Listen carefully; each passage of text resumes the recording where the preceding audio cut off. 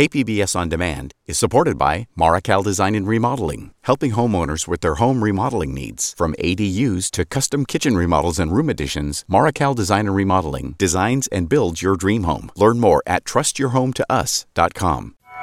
San Diego City Council has a new member. A lot of the biggest issues within District 6 are no different than what we're facing as a region. I'm Jade Hindman with MG Perez. Maureen Cavanaugh is off this week.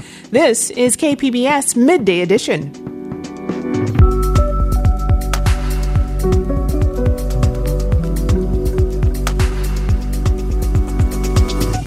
California regulators consider new rules that change how the state subsidizes solar power. If the question is it less generous than what there is? Yes. Is the amount of generosity we have currently reasonable? No. And a look at what Democrats need to do to get support from California's most Latino county, and the ethics of immersive art. That's ahead on Midday Edition.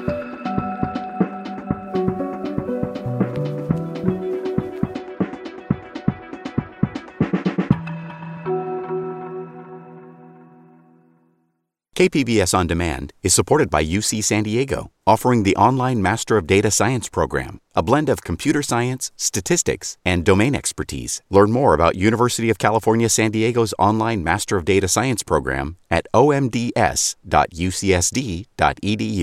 San Diego City Council members were sworn in this week, bringing a new face to the council. Kent Lee will assume the mantle of leadership for the city's 6th district, which includes Mira Mesa, Kearny Mesa, most of University City, Sorrento Valley, and portions of Scripps Ranch. The Mira Mesa resident with extensive nonprofit experience joins the council at a time where housing and homelessness remain some of the critical issues facing the city. He joins us now. Councilmember Lee, congratulations on your election and welcome to Midday Edition. Thank you. Thank you for having me. So I just mentioned housing and homelessness as issues facing the city. What do you see as the biggest issues specifically facing District 6 going into your term? You know, we've had a chance to talk about this over the last 2 years with a lot of our residents door to door. And I think what you'll find is that a lot of the biggest issues within District 6 are no different than what we're facing as a region.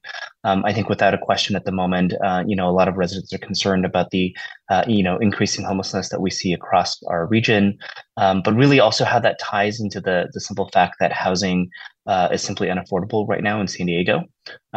Costs have gone up for everything, but nothing has been more markedly, concerning, I think, for a lot of residents than the cost of housing, and especially for those who are renting or looking to live and stay in San Diego. That is continually seeming to be a challenge, given that rising cost. I think some of the other challenges that we're facing are similar again across the region. We are growing communities, and we know that we need to really consider how we deliver infrastructure. A lot of our streets are in, dire need of repair. And that also goes the same to say for a lot of city facilities, whether it's parks or libraries. And a lot of our aging communities within District 6, that is a focus, is in trying to figure out how we deliver the infrastructure, the transit that's needed to make our communities livable. You're a first-generation Asian American in the city's most populated AAPI district. What does it mean to you to be a voice for the community, particularly as San Diego becomes more diverse? Yeah, I'm really honored to be able to represent this district. And certainly there's no doubt that with it being about 41% Asian American Pacific Islander, that is sort of a significant component of the district. But I'm also here to represent the entire community. And I think where those really come together is that there are a lot of priorities that end up overlapping. And, I think this is as much about providing a voice for those who may not often have that voice, especially at City Hall, and ensuring that we have an opportunity to shine a light on issues and causes that may not always be heard. It's not lost on me that there have been very few Asian American Pacific Islander, council members that have served in our city. I had the honor of being sworn in by former council member Tom Hom, who actually first served in 1963. And really to follow that, we've only seen our Mayor Todd Gloria and our last council member, Chris Cade. So I think this is an opportunity to really think about how we highlight and uplift those voices, but how we ultimately serve the community as a whole and ensuring that we actually deliver on the promises that we make. And as we mentioned, you have a lot of nonprofit experience under your belt. How do you feel this will help you during your time on the council? Sure. I've always been a believer that this is really about service to our community and to our residents. And I think my experience within the nonprofit community has really resembled one of service. And I think that's what our focus is on. I think a lot of people think of nonprofit organizations just in terms of delivering good to a community, but behind the scenes, really, it's in many ways just like running a business, except there are some really significant challenges. I mean, we often have really broad missions that we want to deliver in terms of serving the community, but very limited resources in which we have to do that within. And I think that's really no different than the city of San Diego, perhaps at a very larger scale, in that we really want to ensure that we actually deliver the maximum amount of impact that we have for our residents with the very limited and finite resources that we have available. And I think understanding how we are going to deliver on those priorities, ensuring that we meet those who have the greatest needs, and that we end up serving all of our residents as a whole. That balance is something that I think is very similar to those of us who have had an opportunity to serve, throughout the nonprofit community. And that's that kind of experience that I would hope to continue to bring, and that voice that I would hope to lend to our city council. And let's circle back to housing now. You're a homeowner at a time where, that goal seems out of reach for so many San Diegans. What do you think needs to be done to improve the city's housing crisis? Yeah, my wife and I look at the home that we're in, and we recognize that even if you bought a home in just the last couple of years, I've heard from many residents, and then ourselves included, where we feel like we couldn't afford the house that we're in today. And if that's the case, I mean, what's it like for those who have been renting in San Diego, trying to save up, and now between the cost of housing and the rising interest rates, to see that sort of fall out of line. And I think what that reminds us is that it's not just saying that we need more housing, but really specifically driving down to how do we deliver the housing that's needed for San Diegans as a whole. And a lot of that comes down to middle income housing. I mean, when we look at folks who are making the median income within our region, and we think of the cost of housing, and the median cost of a home that's available, that disparity is really significant. And I think that disparity in that ratio that the difference in that ratio is really what makes San Diego now the most expensive place to live in the country. And so if we really want to deliver on actually having housing that's more affordable, what's going to be key is thinking about how we deliver on middle income housing that's going to match the needs of working families throughout the city. And again, as we mentioned, homelessness is a key issue facing the region. Any thoughts on what can be done there? Yeah, I've been heartened to see a lot more collaboration coming, especially with the city and the county and other agencies as a region. But it's also, frustrating to see that that's only beginning to really take shape. And we know the crisis is at an all-time high. And what I am really most hopeful for is looking at how we can bring together all of the resources, all the strategies that we have, and really work together as a region to solve the issue. Because it doesn't just shift from one municipality to another. It's important that we're all working together to address the challenges that we're facing. And I know we're not necessarily going to solve all of it overnight, but we certainly have pockets of homelessness that we really should be focused on and be able to deliver on. I think a lot about the fact that we have a lot of families with young children who are facing homelessness, folks who are seniors, those who have served, in our military and others, that, we should be finding ways to deliver resources that would actually address the challenges. And I think there's, without a doubt, a lot of work to do. I've been speaking with San Diego's newest city council member for District 6, Kent Lee. Councilmember Lee, congratulations again, and thanks for joining us. Thank you. Thanks for having me.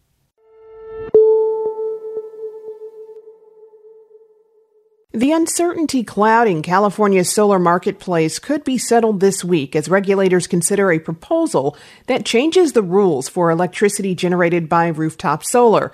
KPBS environment reporter Eric Anderson says the California Public Utilities Commission is considering a plan that slashes the solar subsidy. When KPBS talked to Ricardo Castillo a year ago, he was just as excited about showing off his garden as his solar system. My City Heights courtyard cottage. Come on, Max, come on. Got my tangerines, got my avocados going here. His rooftop solar panels and a new efficient heating and cooling unit have slashed his utility bills. But new solar customers are facing a different reality if regulators approve proposed changes to California's solar rules. we think rooftop solar is very important.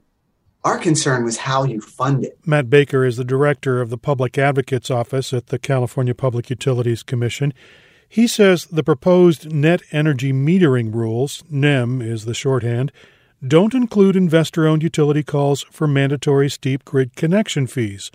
But the plan does slash the value of electricity produced on rooftops, and that means it'll take longer to recover the thousands of dollars homeowners spent to install the solar panels. California's eye-watering rates are, the other part of the equation that deals with payback. And if you live in San Diego, you have the highest rates in California. You, I believe, have second, first, third, depending on the, measurement, highest rates in the country. And 10 to 20% of that high rate is just the NEM subsidy to existing customers. The Public Advocate Office's rate specialist says existing solar owners get a rate benefit that can earn them up to 6 times the value of their initial investment. Mike Campbell says that's too much, and the proposed rules are much more sustainable. If the question is it less generous than what there is? Yes. Is the amount of generosity we have currently reasonable? No. A move to steeper peak electricity rates between 4 and 9 p.m. is designed to create an incentive to install batteries. That would give residents the ability to store electricity during the day and use it during peak pricing hours. Campbell and Baker say they would rather see solar subsidies that give credits for installation like the federal government does. But they're stuck with paying for those subsidies inside already high electricity rates. The proposed changes don't sit well with solar backers. Advocates have worked hard for over a year to keep existing incentives so the state can double the number of solar households to 3 million by 2030. Karina Gonzalez of Hammond Climate Solutions says advocates are optimistic the California Public Utilities Commission can still make changes. We've managed to build a statewide and local coalition of cities, elected officials, nonprofits, churches, schools, climate justice organizations, and we've been able to successfully advocate for changes in previous proposals. The new plan doesn't include a $600 million equity fund that was in last year's rejected proposal. That was a subsidy designed to bring solar to low-income households and communities of color. Community advocate Eddie Price rejects utility-backed arguments that the current solar subsidy falls unfairly on the bills of residents without solar. Price says solar takes power out of the hands of the few and puts it into the hands of many. In order to address equity, you have to intentionally address inequity. And rooftop solar is a way to do that. You allow us to participate in our own life here, right? As well as helping the planet and helping the grid, but they're trying to take all that away. The California Air Resources Board says the state needs to quadruple the amount of solar-generated electricity by 2045 to help hit the state's carbon neutrality goals. The state's move to cut the solar subsidy by 75% is widely expected to slow solar installations. Wally Arita works for a solar installation company in San Diego, and he says that'll hurt an industry that employs more than 68,000 workers. This is very inconsistent with what they're trying to do, because by putting in this new mandate, they're basically trying to cut the number of residential solar installs. And that is not good for the industry at all. It's not good for the industry. It's not good to homeowners. Regulators will discuss the second proposal to revise net energy metering on Thursday. They can adopt, reject, or tweak the measure, or a commissioner could introduce a different option. Any action requires a majority vote from the 5-member panel. And KPBS environment reporter Eric Anderson joins us now. Eric, welcome. Thank you. So how could the state's effort to cut solar subsidies impact the state's carbon neutrality goals? I'll go ahead and state the obvious here and say it seems like these two objectives are working against each other.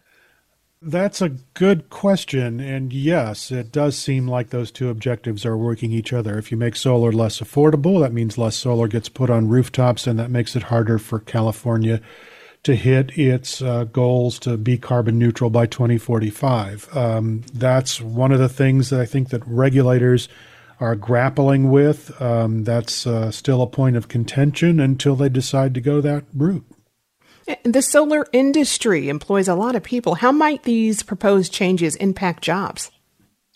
You can look historically here in California when the change was made from the original net metering law to net metering 2.0.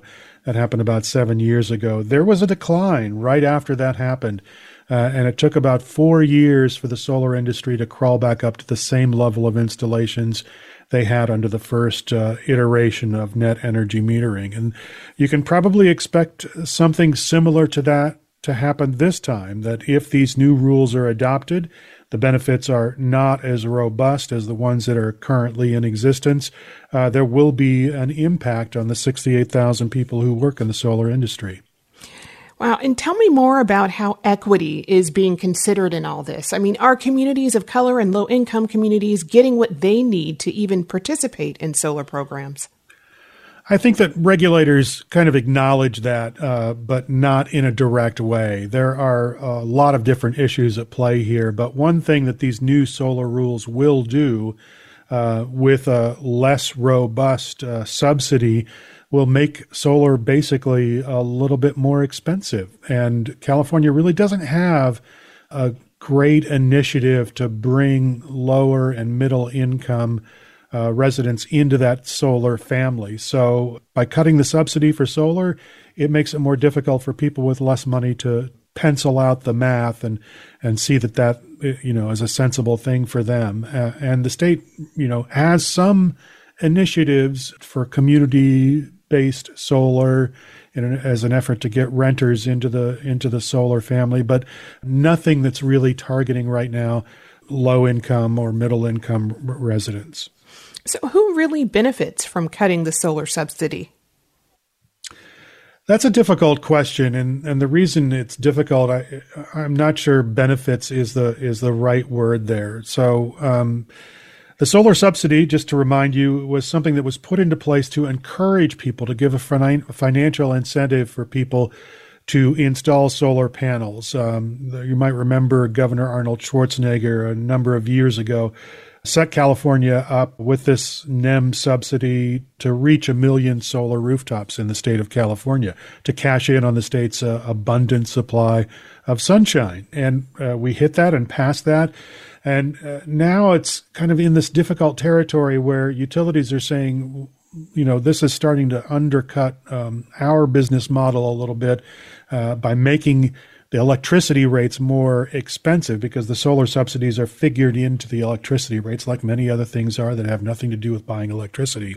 And they're saying that if a solar customer can avoid buying electricity, they're not paying these extra costs to maintain the grid. And so it gets very complicated and it gets very convoluted. But I think that the way California's electricity rates are structured creates some of the problems that the folks who are trying to encourage adoption of solar are tying themselves up in knots with.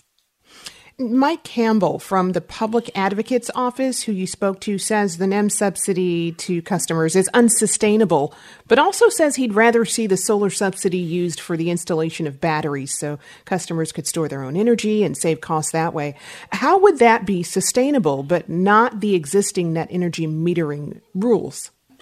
There is a lot going on in the state. They want basically what regulators, I think, are trying to address is this period where solar power generation ramps down, when the sun goes down, and gas-fired generation kind of ramps up and becomes the peak, around 5 or 6 o'clock in the evening in California. And what they're trying to do as a way to incentivize the installation of batteries is to make that peak pricing period more expensive.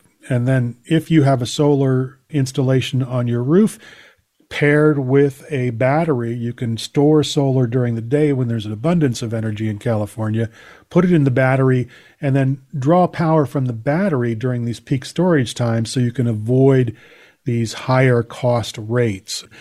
And you would save money that way and over a period of time pay back the cost to install the battery. They're also considering some subsidies.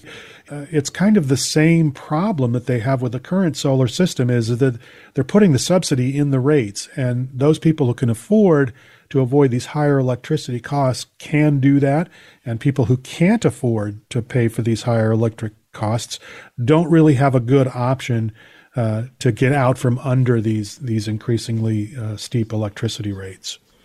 I've been speaking with KPBS environment reporter Eric Anderson. Eric, thanks for breaking that down for us. My pleasure.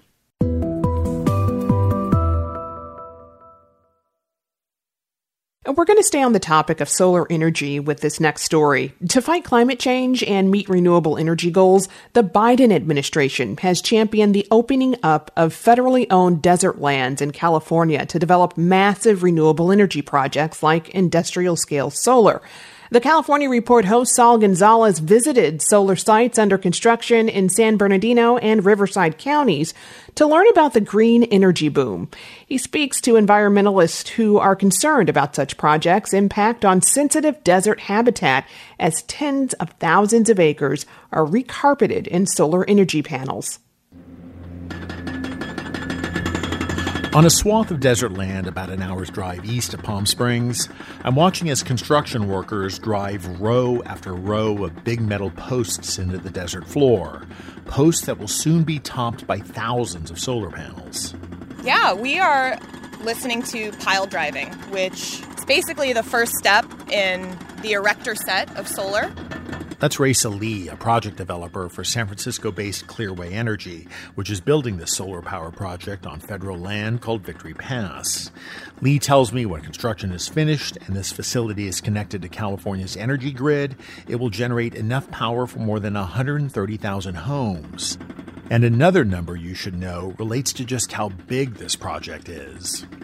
The project site itself is about 3,000 acres. I think until your boot's on the ground, it's hard to digest that scale. But let me try. At 3,000 acres, this one solar power facility will be about 3 times the size of San Francisco's Golden Gate Park. And it's just a single example of an accelerating green energy boom in the deserts of California. It's a boom encouraged by the Biden administration, which has streamlined renewable energy development within nearly 11 million acres of federal desert land in 7 California counties, with many of those projects being industrial-scale solar built by companies like Clearway. Why do you have to be here? Well, the desert is where the sun is. That's John Woody, a vice president at Clearway, which is constructing solar projects on public and private lands. We're headed to Zone 5. You'll be able to see the solar panels and what looks like a fairly completed solar project. I met Woody at the company's Daggett project in San Bernardino County. When it opens late next year, the energy plant will be the largest solar power and battery storage facility in the state, and buyers for power are already lined up. We have customers that are buying power from this project all across the state of California, from Northern California to Southern California. But beyond profiting Clearway, Woody says these huge desert solar power projects are necessary if California is going to meet its goals of ending its dependence on fossil fuels and fighting climate change. You know, California needs to add about 6 gigawatts a year of these renewable energy and storage projects to meet their clean energy goals, 90% by 2035 and 100% by 2045. And so we're just doing our small part to help California meet those goals. But as solar projects in the desert multiply and grow, so too do criticisms. Well, I've just always found the desert to be a place of inspiration and renewal, and it's worth something more than just replacing with endless square miles of photovoltaic cells. That's Chris Clark, who's with the National Parks Conservation Program and the co-host of a podcast series about threats to the desert. Like other environmentalists, Clark worries about desert solar's impact on the habitat of endangered and threatened desert plant and animal life, like the desert tortoise, as thousands of acres of desert land are turned into solar power farms. The threat to the desert right now is similar to the threats that other places in North America faced in the 19th century, where people were starting to notice what was there and starting to figure out how they could profit off it. Clark argues that as California goes all in on solar, the project should be built on rooftops in coastal cities and suburbs, where most of the power generated will end up anyway, and not hundreds of miles away in the state's deserts. There are ways to do this without bulldozing old-growth desert with millennia-old plants and endemic populations of rare organisms and endangered and threatened species. Clearway's John Woody argues extraordinary efforts are being taken by private companies and the government to protect the desert's ecosystems as solar facilities are built. He also says California's green power goals are so enormous, it's impossible to make an either-or choice between urban rooftop solar versus desert solar. There's really no silver bullet. You can't do one or the other. You need to sort of do all of the above. It's not a silver bullet, it's silver buckshot. Meanwhile, more desert land continues to be prepped for the installation of solar panels, joining solar power facilities that have already been built. Back at Clearway's Victory Pass solar site, project manager John Moon points to the distant desert landscape and all the other solar projects in the area. So you have Desert Sunlight, Desert Harvest, Maverick 1 and 4 on this side, and then Athos 1 and 2 over here. And then we're building all right here. And everything you said is a separate solar power facility? Yes, sir. And as ground is broken on more projects, the debate will continue over how to balance the goals of creating a renewable energy revolution and protecting the state's desert lands. That story from the California Report host, Saul Gonzalez.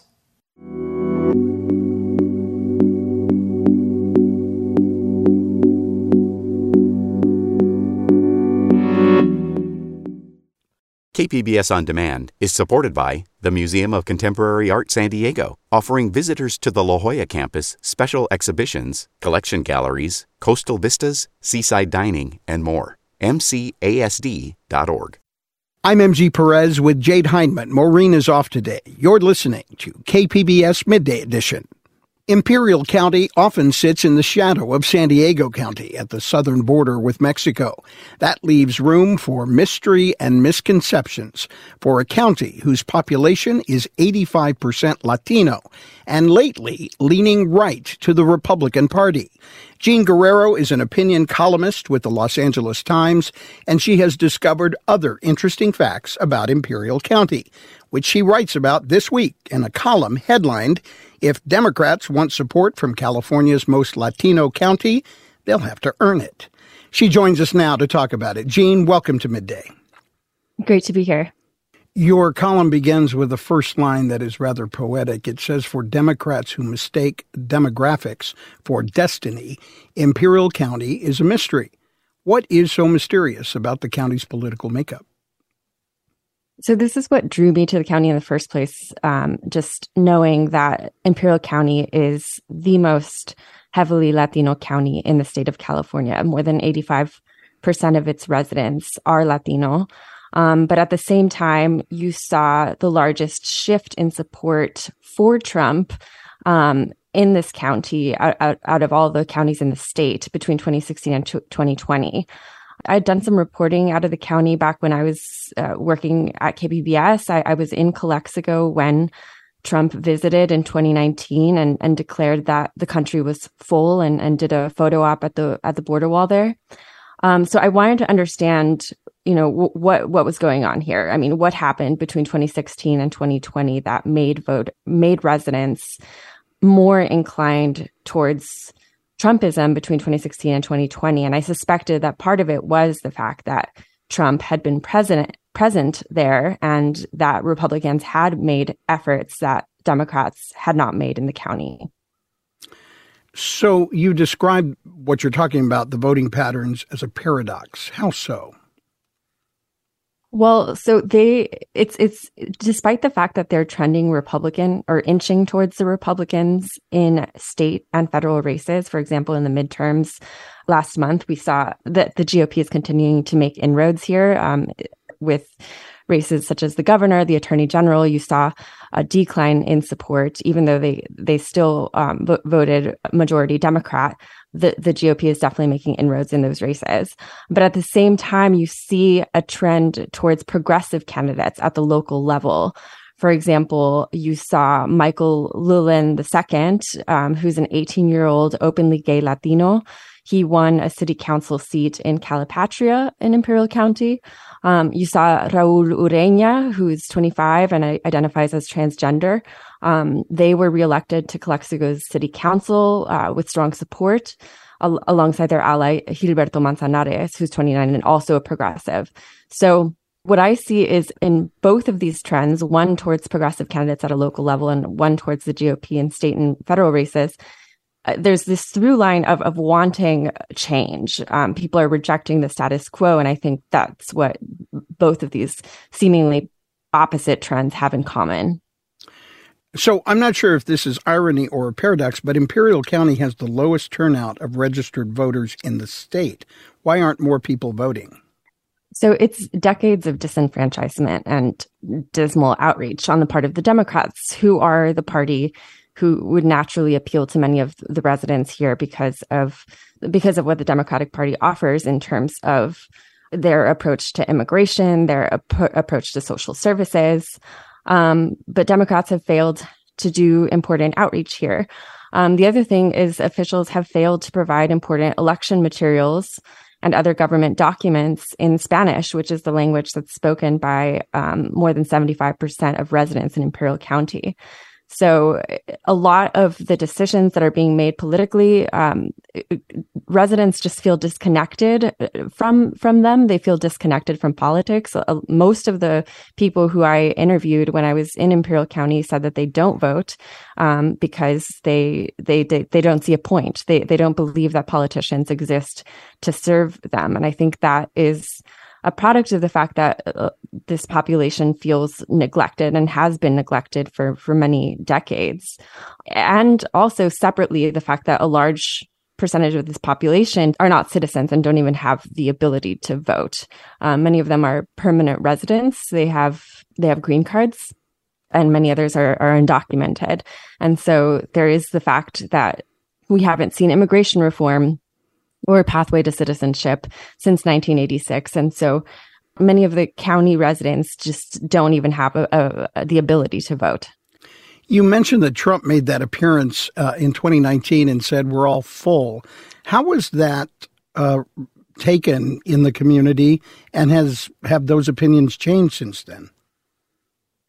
Well, so it depends on what part of the community you're in. In Calexico, which is the city closest to the border, people have very anti-Trump views there and were appalled when Trump visited and said those things. And, in fact, there were protests against him. And Raul Ureña, the city council member in Calexico, they led a encampment of farm workers on the border to protest this idea of immigrants as criminals, immigrants as rapists that Trump had tried to popularize throughout his administration. And residents in Calexico took a very proactive approach to trying to dispel these anti-immigrant myths that Trump was advocating throughout his presidency, and were largely repelled and repulsed by him. But then if you go further north to El Centro, and other northern parts of the county, there you will find a lot of people who that message resonated with and who do have concerns about immigration. And one of those reasons, I think, is just the fact that there are so few pathways to the middle class in Imperial County, aside from joining the Border Patrol. And the Border Patrol is a very politicized agency, especially in recent years. They endorsed Trump. They have a very right-wing culture as an employer, and there have been studies that show that that joining the Border Patrol can sort of shape your like joining any law enforcement agency. It can push people further to the right in their politics. And so I spoke to residents who that was true for. They had joined the Border Patrol, and so they believed in this tough on the border politics that Trump represented. So given all that you discovered, what does 2024 look like? That really depends on what the Democrats do, how they change their messaging. One of the main things that residents brought up to me in terms of their feelings of neglect is the lack of educational opportunities in the Imperial County. The fact that those who do want to pursue a higher education often are forced to commute to San Diego State University in San Diego. Raul Ureña had to go to UC Santa Cruz to pursue their degree. And so the Democrats need to invest in education in the county, and they need to start a more reciprocal relationship with residents here. A lot of the residents feel that the county gives and gives and gives to the cities of California, to the state of California, to the rest of the nation in terms of crops, in terms of renewable energy, which in recent years has become more and more a dominating part of the economy in the county. And they're not really getting enough back. And so I think that for that feeling to change, the Democrats need to actually spend time with the residents and ask, well, what can we do to change that dynamic? How can we give back in a way that would make this community better? I've been speaking with Jean Guerrero, opinion columnist at the Los Angeles Times. Jean, thank you. Thank you so much. We are 1 year into a program Governor Gavin Newsom says will transform early childhood education. By 2025, all 4-year-old children in California will have a free spot in a new grade called Transitional Kindergarten, better known as TK. But KPBS investigative reporter Claire Tregeser says schools are not prepared. The morning drop-off isn't easy for many elementary schoolers and their parents. But it was downright brutal in September for Sarah LaPietra and her 4-year-old son, Teddy. He would, lay down on the ground the second he got inside the gate. Teddy attends McKinley Elementary, a San Diego unified school near Balboa Park. LaPietra says she was supposed to stop at the gate and tell her son to walk by himself to class. It didn't go well. And I felt like I couldn't go in and do anything, but also he wasn't going to class, and so I'd just be watching him lay on the ground in front of and stuff, and so I just felt it was awful. Now the school has changed the rules so parents can walk their kids to class. But Teddy is still struggling to adjust to many other parts of being in elementary school. He's just been having behavioral issues that we never saw when he was in preschool, hitting kids and teachers and things like that. He was running out of the classroom the first week or two, which obviously is a big safety risk and is concerning for us and for his teachers. Teddy is one of many younger 4-year-olds who are now attending TK. Governor Newsom and other state leaders say it'll better prepare students for kindergarten. But many parents and experts say the schools aren't ready for them. Where you might walk into a TK classroom and you might see 75% of the time is devoted to instruction on math and literacy, and that's a red flag. Sasha Longstreth is the chair of San Diego State University's Child and Family Development Department. Maybe they're a little too heavy on the elementary side and they need to introduce some more developmentally appropriate practice from preschool. State guidelines on how TK will be taught haven't been fully implemented. That means some classrooms are not structured with the right balance of instructional and free playtime. Longstreth says this is a recipe for behavioral problems. At this age, children do need to have experiential learning. They need to have a lot of movement. A San Diego Unified spokesperson said the needs of 4-year-olds are being met. In a statement, he said student schedules include purposeful play, recess, and physical movement. The district schools generally have 15 minutes of outdoor recess and another 20 minutes after lunch. Parents say that's not enough. And they say the problems with TK don't end with the school day. LaPietra's son is having even more issues at his school's aftercare program. They're very quick to be like, you need to come get him. We can't handle this. You need to come get him. He's doing this. You need to come get him. Even it was raining and they were like, you need to come get him because we don't really have anything to keep him entertained. It is situations like this that give some parents pause. You ready? You ready? Sarah Alamani is another San Diego Unified parent. Her daughter Valentina would be eligible for TK in 2024, but she's not going. I just don't think the facilities are built for 4-year-olds. They're not really supposed to be just sitting in a classroom all day. They're not developmentally ready for that. She says the schools don't have bathrooms or playground equipment right for 4-year-olds. And they don't have a place for them to nap. Claire Tregesser, KPBS News.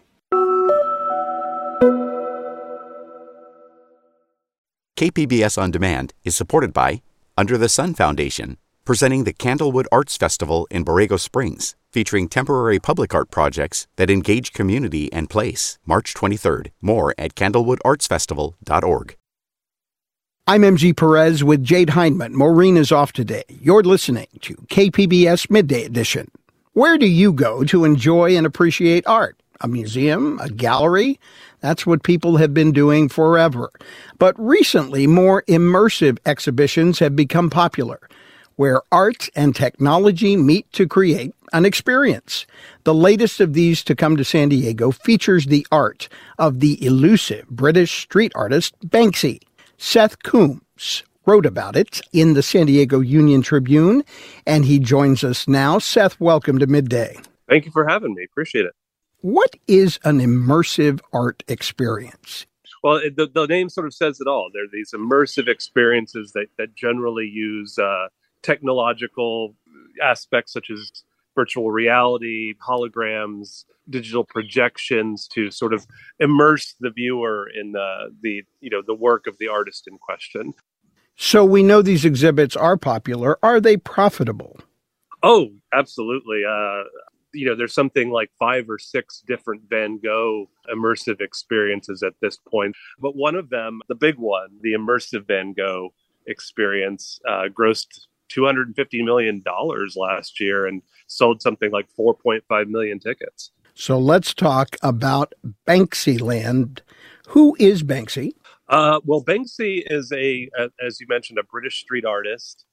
He is anonymous. Nobody is exactly, people have, ideas of who he might be. I use the pronoun he because there is a general presumption that he is a male. That being said, he has, done graffiti all over Britain and even the U.S. And I believe he's in the Ukraine right now doing street art there. So, but he's become sort of like this, folk hero in the art. He's plays pranks a lot. There's the famous incident where, he had some of his work auctioned and it got shredded on site. And so he's become sort of this, anti-authoritarian, anti-capitalistic sort of, like I said, folk hero in the art world. So we assume Banksy is alive and well somewhere in the world, but the organizers of this event admit it's unauthorized. How do they get away with this?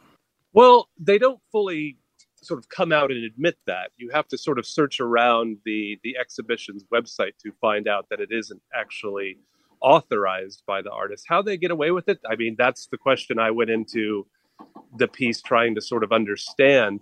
And, without getting super bogged down in the legalities of it, there's copyright, there's trademark, there's fair use, there's all these different things. I talked to an expert at NYU who specializes in visual art law, Amy Adler, and she mentioned to me that he might have, a legitimate trademark case against these people. So what compels them to do it anyway? Well, I think he has been involved in multiple lawsuits in the European Union that have tried to prevent people from doing these types of exhibitions. He's lost a lot of those. So I think that if I was to speculate, a lot of people who do these types of exhibitions think, well, this is going to be the burden's going to be on him to prove that we've infringed on his trademark.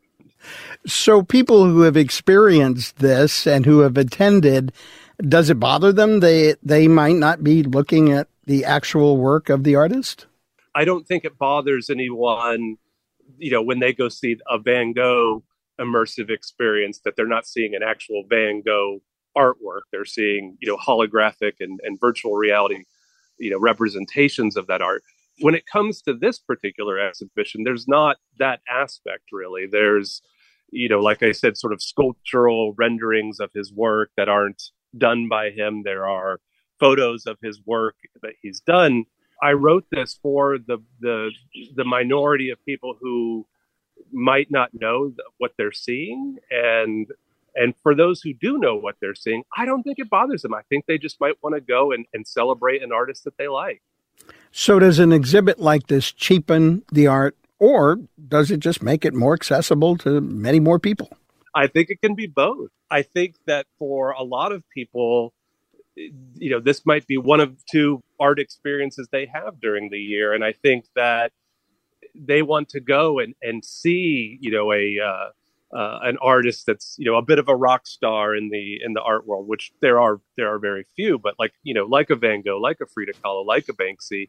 And those people aren't going to be able to go out and see this artist's work all in one place. So no, it's not real. It's not the real art, but it is a way to sort of, immerse yourself in that artist and see all their work, albeit in a very sort of virtual way. And then as far as, whether it cheapens the art, I don't know. I think that people would be less likely to go and actually see the actual art if given the option to sort of experience all at once. So I have a hard time answering that.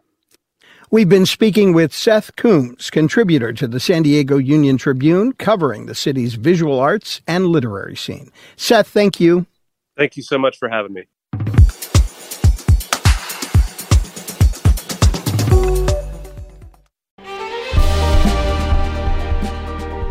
Hi, I'm Bill Hohen. And I'm Ted Hohen. Over the past 50 years, our family has brought many world-class dealerships to Carlsbad, including Mercedes-Benz, Porsche, Audi, Honda, Acura, Jaguar, and Land Rover. That's right. This year we're celebrating 50 years in Carlsbad. So on behalf of the entire Hohen family, we want to thank San Diego. Throughout the years, we've taken tremendous pride in meeting and even exceeding our customers' automotive needs. We value the relationships with our clients and look forward to serving you for years to come. We invite you to visit one of the Hohen Carlsbad dealerships or hohenmotors.com.